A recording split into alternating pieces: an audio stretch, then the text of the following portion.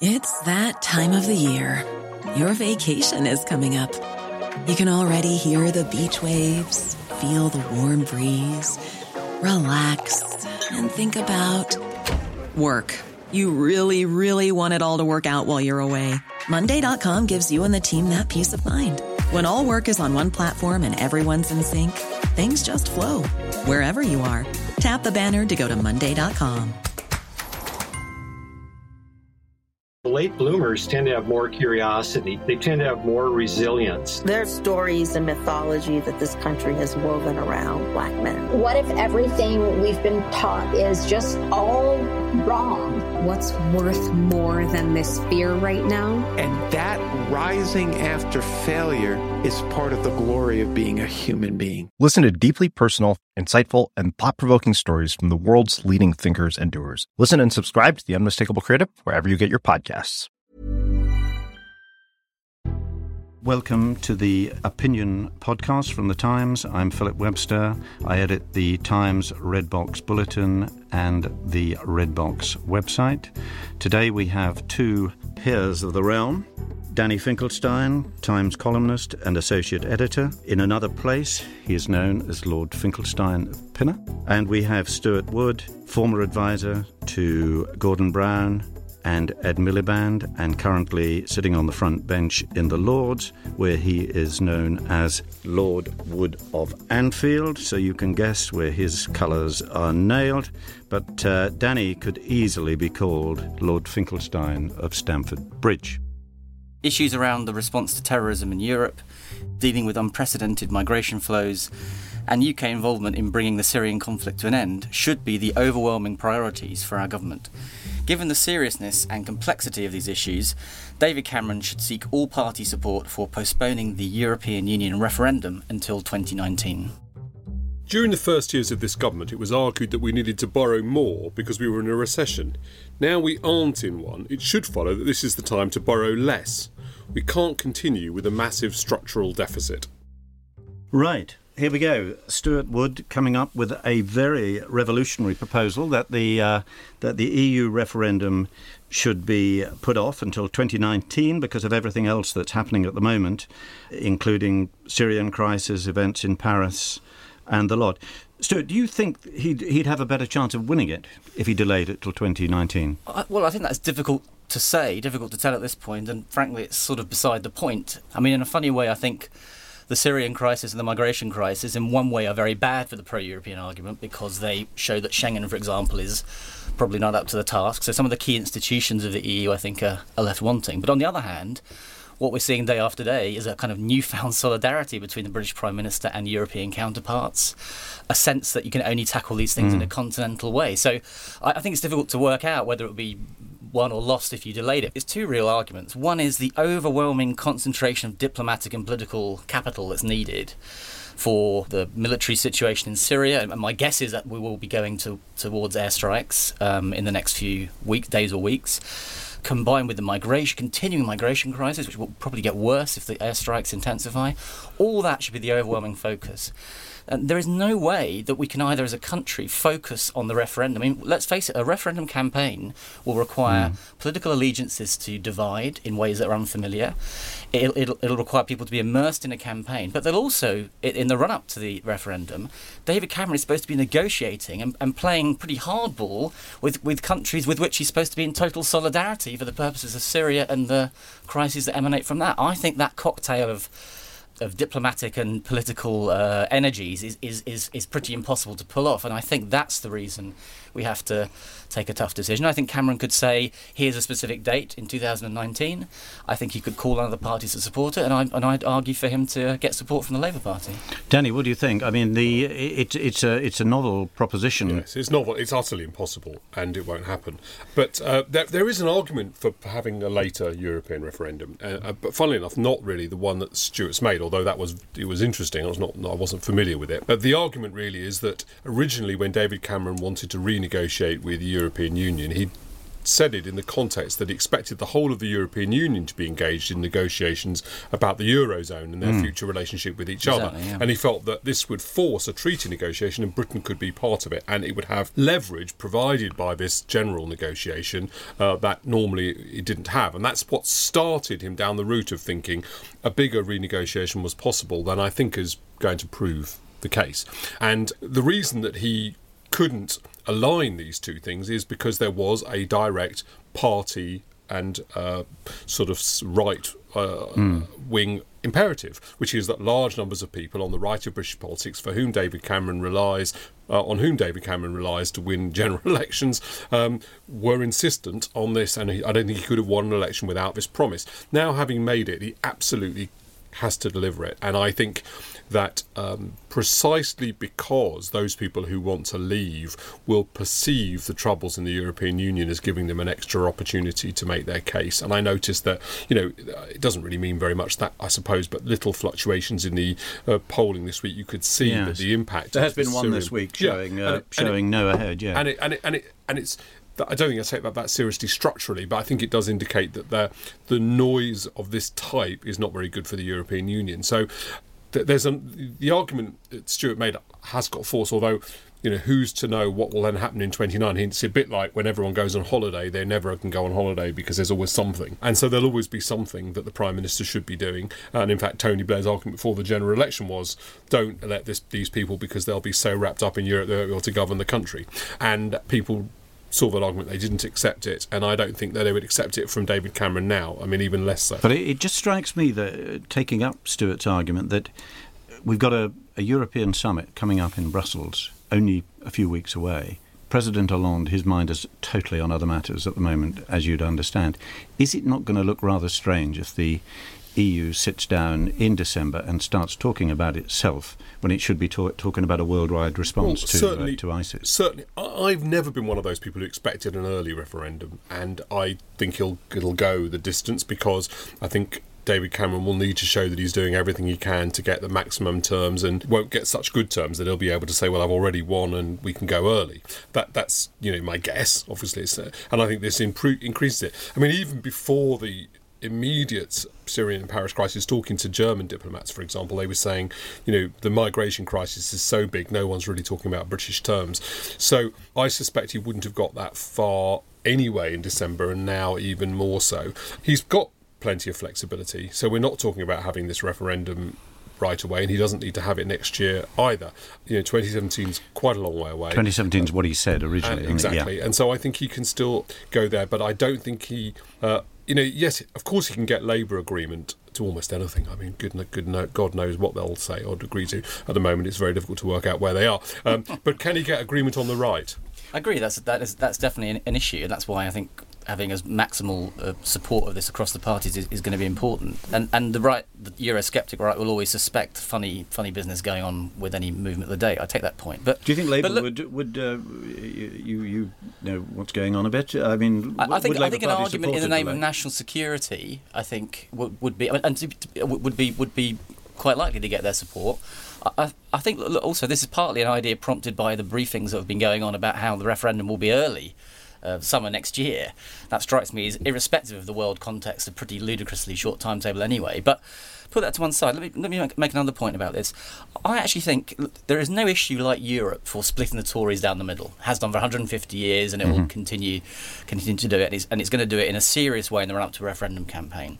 I think if we're in a position where we are engaged in military action, and who knows what the consequences of that will be, having a governing majority party that is split down the middle on another issue, I think actually harms us all rather than just harming Conservatives' political interests. And I think that is an issue of sort of national interest rather than just of party interest. But I return to this point about, can you imagine the negotiations in the next few months where the table is sort of brimming over with issues arising from migration, terrorism, Syria, Schengen, etc., etc. And David Cameron is always trying to put his hand up in the meeting saying, there's another bundle of issues I really need to talk about here. Now, I think it's not a matter of being pro or anti-European. That is just fundamentally not in the European or national interest for that to be the case. There is at the bottom, I think, an ideological difference between us as well as a judgment issue, which is just the question of whether this is irrelevant secondary issue. It's not an irrelevant secondary issue. Our relationship with the European Union is pretty critical, and it's right that we should actually have a deal with it. On balance, I suspect in the end I will think that we should remain in the European Union. I certainly hope the terms are ones that will allow one to do so, but I have been very sceptical about the way the European Union developed, and our relationship with the European Union is a massive and serious structural and strategic issue, as well as being something, you're quite right, that is a big issue for the right, not an irrelevant issue for a party leader. So these two things mean that this is very important. It's not secondary, the question of what overshadows what is partly a question of perception. Of course, if you think we should remain in the European Union, this whole thing is because UKIP are nutters and therefore we have to have a referendum because they won't shut up. But it's not really like that. And there is a huge amount of scepticism among the British public. It's time that we settled this issue. It's time that we saw what terms on which we can settle it and then made some sort of decisions and forced people like me to choose between two very difficult things, which is a European Union going in a direction that I've not been very supportive of, and the idea of leaving, which I regard as a very, very big risk. It's time that we settle that, and so therefore I think this isn't secondary. Well, I just want to. I don't think it's secondary at all. I don't think it's a trivial issue at all. I think it's an issue of huge magnitude for our country. I think there should be a referendum. So this is an advocating delay, not because of the triviality of the decision about Europe, precisely because of its magnitude. You can only have so many kind of continental existential questions on your plate at any one point. And I think at the moment we are about to enter a period where we will have, it's uncertain, but I think we should be prepared for politics to be dominated by these issues for a number of months. And I think that is the wrong context in which to think about it. I think if you were entirely free to settle the date of the referendum, we could have a conversation about whether this was a particular distracting moment or whether it was less distracting than whatever might come up later in the Parliament. We could have that discussion. And remember, there's also a political imperative. Of course, David Cameron doesn't want to have this in 2019 for obvious reasons. But truthfully, given the promise the Prime Minister made, could lengthen his premiership, of course. And yes, and the suspicion that people have that that there'll never be such a referendum, and that the government is trying to fix it in order to have it at the time which is most likely to keep us in. All those things. It's really not practical politics. Even were it, it's certainly an arresting idea, and it. Certainly, Stuart's correct to draw our attention to just how much attention we'll need to spend on the issue of Syria. That all having been said, this isn't a practical proposition. I expect Stuart accepts it. I'm certainly being provocative here, but I do think it's. I think it is. I think we're entering uncharted waters on a collection of issues around Syria and the fallout of Syria, which affects Europe directly as well as us. And I think that's the reason for thinking about this. Could you tell us is today's Labour Party as full-hearted in support of the EU as the Labour Party of a year ago? It's a good question. I think. Slightly not, I think, is the answer to that. I mean, because of the leader, the general. I mean, Jeremy's views have always been his views, and I don't think. But he is the leader now. Him coming to becoming the leader has converted people to anti-Europeanism or anything like that. But my sense is, I mean, Danny may have a view on this too, that the left of the Labour Party is becoming much more sceptical of Europe. I don't mean anti-European, but much more worried about the democratic deficit problem, much more worried about the spectre of the European Central Bank and the Commission forcing countries like Greece and Portugal to take political arrangements because of economics rather than listening to local electorates. And that concern, the Daniel Hannan concern on the right, actually has a parallel on the left in a way I think 3 or 4 years ago it didn't. And that the Euro crisis created a little bit more antipathy towards Europe from the left, and perhaps a significant more. The Union's quite important to Labour adopting its strongly pro-European stance, and they now seem to be. I mean, the famous position taken up by Ron Todd in response to Jacques Delors. It was the absolute critical point in the Labour Party's positioning, and I do think. Obviously, what happened in Greece, that was the moment that, as well as which coincided with Jeremy Corbyn's coincided. I was about to say coincided, not coincidentally, which can't be right. Coincided with Jeremy Corbyn's leadership taking off, and so there's definitely a move on the left, and that is actually quite serious. If it took solid shape and became an anti-European position, that would actually be quite serious I think to the we're quite outcome. away from that. I mean, my guess is if you did a poll, you'll probably do one in the next few weeks, but that Labour members are still pretty much pro-European. But I think the numbers are sliding a bit. Right. That's my sense. Well, look, let's move on to the second proposition, and this is from Danny in the week of the autumn statement. Keep the austerity path going. Yes, I mean, I don't regard austerity as an ideology. I just think it's mathematics. If the country was willing to accept a big structural increase in taxation, we could have a big structural increase in public expenditure. But I don't think that people are willing to accept that, and part of the reason they're not willing to accept it is it isn't a sensible thing to do in a global market economy. I don't think, Stuart's often had very interesting ideas. I'm sorry if I'm anticipating your points, but about the model of capitalism that we've chosen, that we could choose a different model. I don't think we are going to, and I don't think a very high level of taxation is consistent with the model of capitalism we've chosen. And so therefore I think that when we were in a recession, people argue, this is the wrong time to reduce spending because things are so bad. And now people are saying this is the wrong time to reduce expenditure because things are so good. I basically thought it was the right time to reduce expenditure before because we needed to get started on the structural deficit, and I still do. I think George Osborne's a classic Jekyll and Hyde character on this issue, because if you listen to him over the last 5-6 years, you think it's a matter of absolute theology that we should rein in public spending incessantly. But actually what we've seen is The late bloomers tend to have more curiosity. They tend to have more resilience. There's stories and mythology that this country has woven around black men. What if everything we've been taught is just all wrong? What's worth more than this fear right now? And that rising after failure is part of the glory of being a human being. Listen to deeply personal, insightful, and thought-provoking stories from the world's leading thinkers and doers. Listen and subscribe to The Unmistakable Creative wherever you get your podcasts. I mean, first we had the Jekyll George Osborne, which was very severe clamping down on public spending for the first 2 years, which unsurprisingly led, because Keynes is kind of still right, despite the fact we all are now told he's wrong, which unsurprisingly led to a slowdown of the economy and the slowest recovery we've ever seen from a massive downturn. Then he took the foot off the gas in the last 3 years of the last Parliament, and we had a kind of mini Keynesian recovery, which we weren't allowed to call a mini Keynesian recovery. Then we resumed the kind of eye-watering posturing before the last election, and then after the election, surprise, surprise, the shackles were loosened a little bit more. So don't believe the hype. This is not a matter of theology. It's not a matter of arithmetic. It's a matter of choices. But there's two problems with this. One is economics gets in the way. And George Osborne, October's deficit was the worst October during George Osborne's entire tenure as Chancellor. It's not for want of trying. It's because of a number of things: local authority borrowing being higher, reclassification of housing association as government debt, and tax revenues still being softer than any of us would like. All these things combine to blow him off course. So what he has to do, and this is partly, I think, the rhetoric we're hearing from Danny and others in the run-up to the spending review, is he has to cut spending even more to hit this target, which has become so important. And look at the global context. The global context, British growth is pretty decent compared to others, but it's now at 0.5%. Manufacturing is in contraction. Construction went down 2.5%, I think, last month. There are 14 countries in the European Union who are suffering deflation. Just as George Osborne, in my view, is wrong about the problem of welfare being a problem of worklessness, when in fact there's a problem of low pay, I think on the macroeconomics he's mistaken to think that the problem is a kind of burgeoning state, big government. The problem is not that. The problem is lack of demand.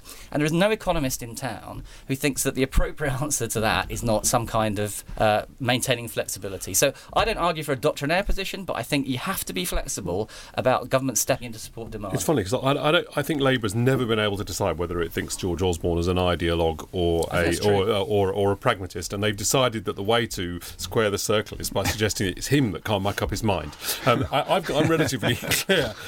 He's a pragmatist who took the view that in 2010 that we had a structural deficit that we had to eliminate. We had the political will to do it, and we had to start doing it. It is not, in my view, the case at all that what he did in 2010 caused the and nor was it, for example, the OBR's view that it caused the slowdown that took place in 2011-2012, which was, of course, obviously the figures have shown were not exactly what we thought they were at the time, and the figures were in fact much better than we thought at the time anyway.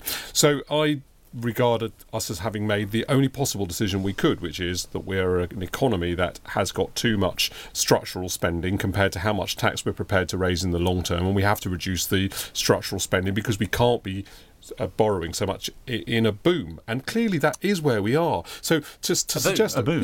Really? In fact, 0.5% growth. I believe that we construction collapse in this year 0.5 growth. You're talking about quarter, but we're in a year. Of course we are. We're in a long-standing economic upturn. Of course we are, and the idea that at this point in the economic cycle we should be increasing spending and rather than trying to reduce it to get down the structure is just totally irresponsible. And it's what we did before, which is we cannot take a structural decision to increase spending because we all like spending. I've got absolutely, I'm pro spending more money on the NHS, I'm pro spending more money on the police, I'm pro spending more money on the army, I'm pro collecting my own dustbins, the state collecting my dustbin. I've got no ideological reason against it, but it's just you've got to be able to pay for it. And it's just a simple question of maths. Stuart, isn't Labour in a bit of a bind here? Because Jeremy Corbyn won the leadership on an anti-austerity ticket. Yeah. But one of the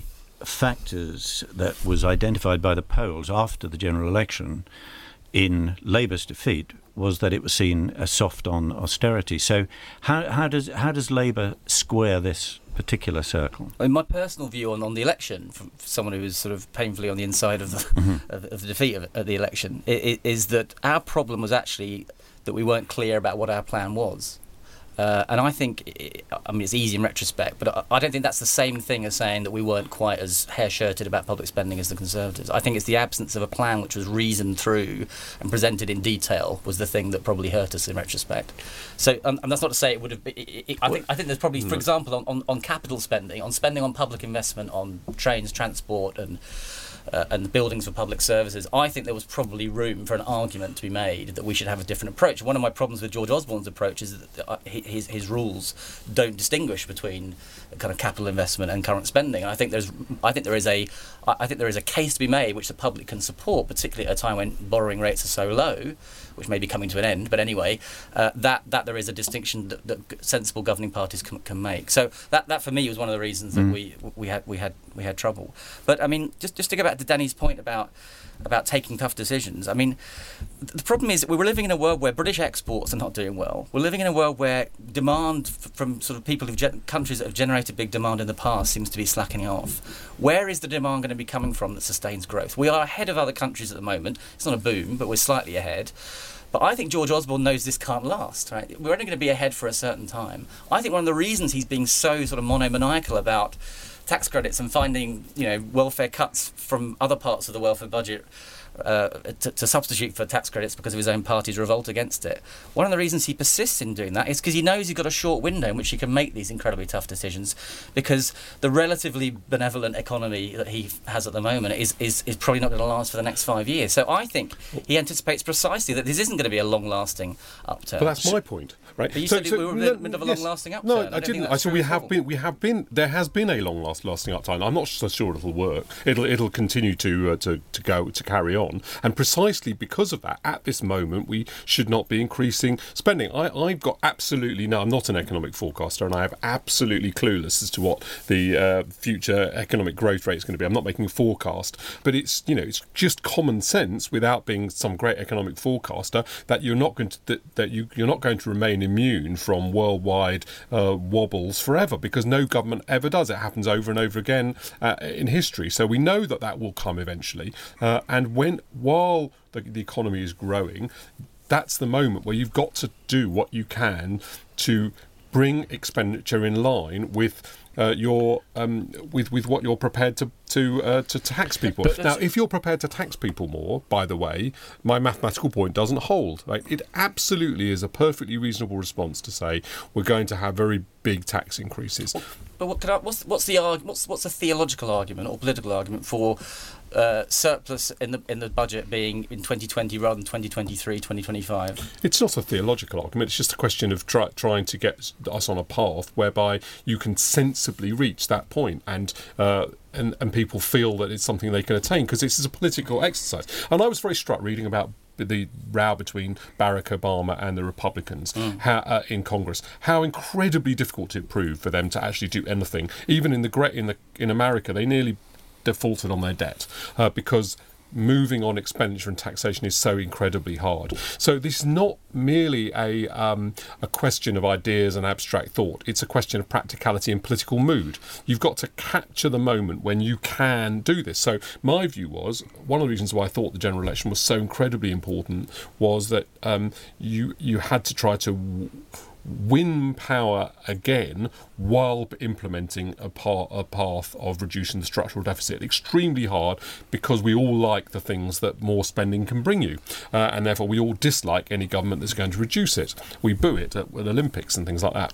So we're against it, and it was very important to win again, and then to use the political space that had been given to complete the task, so that we're then in a position of not having a structural deficit. But what we've had for the last 6 years now is theology about targets, and targets that are continually moved, rolled over, pushed back, little caveats drawn here and there, and that's what the next 4 or 5 years are going to look like if you believe any macroeconomist. So this is not sort of finishing the task. This is kind of revisiting what the task is every 6 months when conditions change. It's making progress in a pragmatic way. I've never been, an ideological person particularly. I regard myself as, I suppose everyone does that, but now I regard myself as reasonably moderate and pragmatic. And of course, you move politically to accept. You can't, for example, pile on with tax credit, with the tax credit change unchanged, when you can see there's so much opposition. You have to tack to public opinion, and you have to win the battle. So I always say, that the difference between Ted Heath and Margaret Thatcher on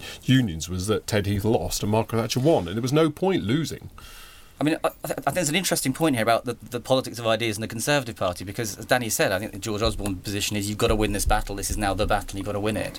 I think one of the most interesting things that any politician said in the last year or so is Heidi Allen, who had this wonderful line in her famous maiden speech when she said that the single-minded determination to achieve a surplus is betraying who we are, the Conservatives are. Now, I'm not saying that for cheap political point scoring. I think what's interesting about that is, for me, the last 40 years have seen the Conservatives move from a kind of portfolio of different values and positions on things to a kind of ruthless pursuit of one thing and one thing alone, which is cutting the size of the state.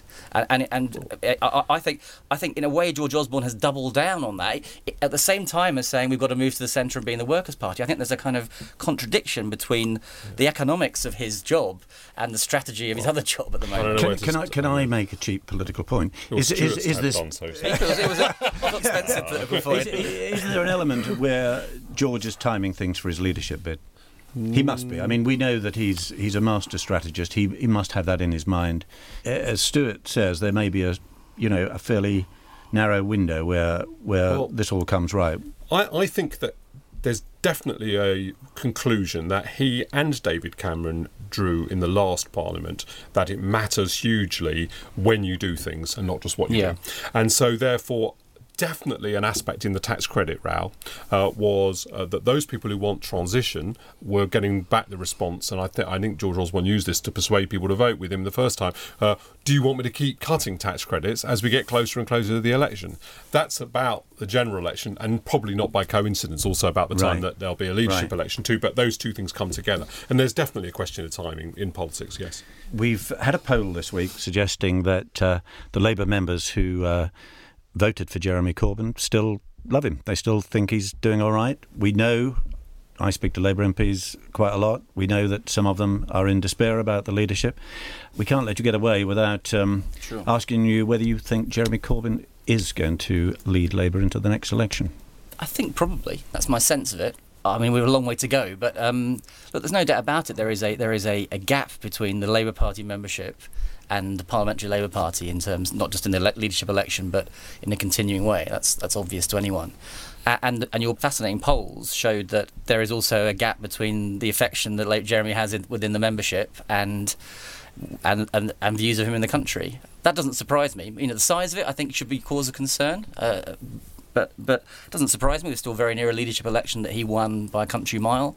And he succeeded in pulling people into the party to support him. And since he's won, if you think about it, I think pretty much he's paraded a lot of the positions that we knew he had before. So it doesn't surprise me that people who had faith in him have kept faith in him up to this point. The challenge is clear. It's a kind of larger version of the challenge that any opposition party has after a bad defeat, I think, which is how do you reconcile the affection for the leader and his agenda in the party to the country? And that's what you've got to reach out. And he, like any leader, has to start doing that. Final word to you, Danny. How long's he got? Well, I think he will last to the election, probably. But I think his only mistake would be not being left-wing enough. He's not going to win the support of the parliamentary party because they disagree with him ideologically, not because they think he's useless. He's got to keep on board the people who elected him because the parliamentary party will move against him at some point, and he needs to be sure that he can win that contest. The only way that he can win that contest is by keeping faith with the people who elected him. So if I were Jeremy Corbyn, I would appoint all the people he's appointed. I'd be even stronger with the views that he had. I wouldn't retreat on MI5 and police. I would press on with the view that he's got, because they're his views, and he's not going to win an election persuading John Mann or any of these other people, or Simon Zanzuk, that he's the guy, because they don't think he is. And his protection against them are that there are people who do support that position. I don't think they can win a general election personally, but they do. So they also think this strategy is what's necessary for sweeping the country. So I think they should press on with it. And if I've got one criticism of him so far, it is that he's been too hesitant about it, not that he's been too advanced. I mean, we have to enter a phase now where Jeremy starts making the weather through set-piece, speeches and set-piece policy proposals. So far, it's been very reactive in a way that's natural in the first few months, and particularly in a time of sort of national challenges of the sort we've got. But, I mean, that's when you start to sort of see what the opposition's made of, I think, when you set out your own agenda. My lords, thank you very much indeed to Stuart Wood and Daniel Finkelstein. Please visit thetimes.co.uk for further reading. Please subscribe to Redbox, thetimes.co.uk/Redbox/sign up. Thank you again for listening. Please come back next week. Thank you for downloading. To discover more, head to thetimes.co.uk.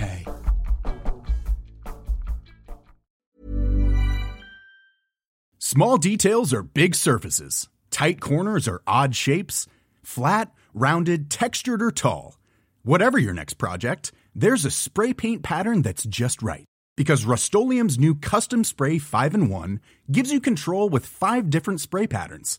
So you can tackle nooks, crannies, edges, and curves without worrying about drips, runs, uneven coverage, or anything else. Custom Spray 5-in-1. Only from Rust-Oleum. Late bloomers tend to have more curiosity. They tend to have more resilience. There are stories and mythology that this country has woven around black men. What if everything we've been taught is just all wrong? What's worth more than this fear right now? And that rising after failure is part of the glory of being a human being. Listen to deeply personal, insightful, and thought-provoking stories from the world's leading thinkers and doers. Listen and subscribe to The Unmistakable Creative wherever you get your podcasts.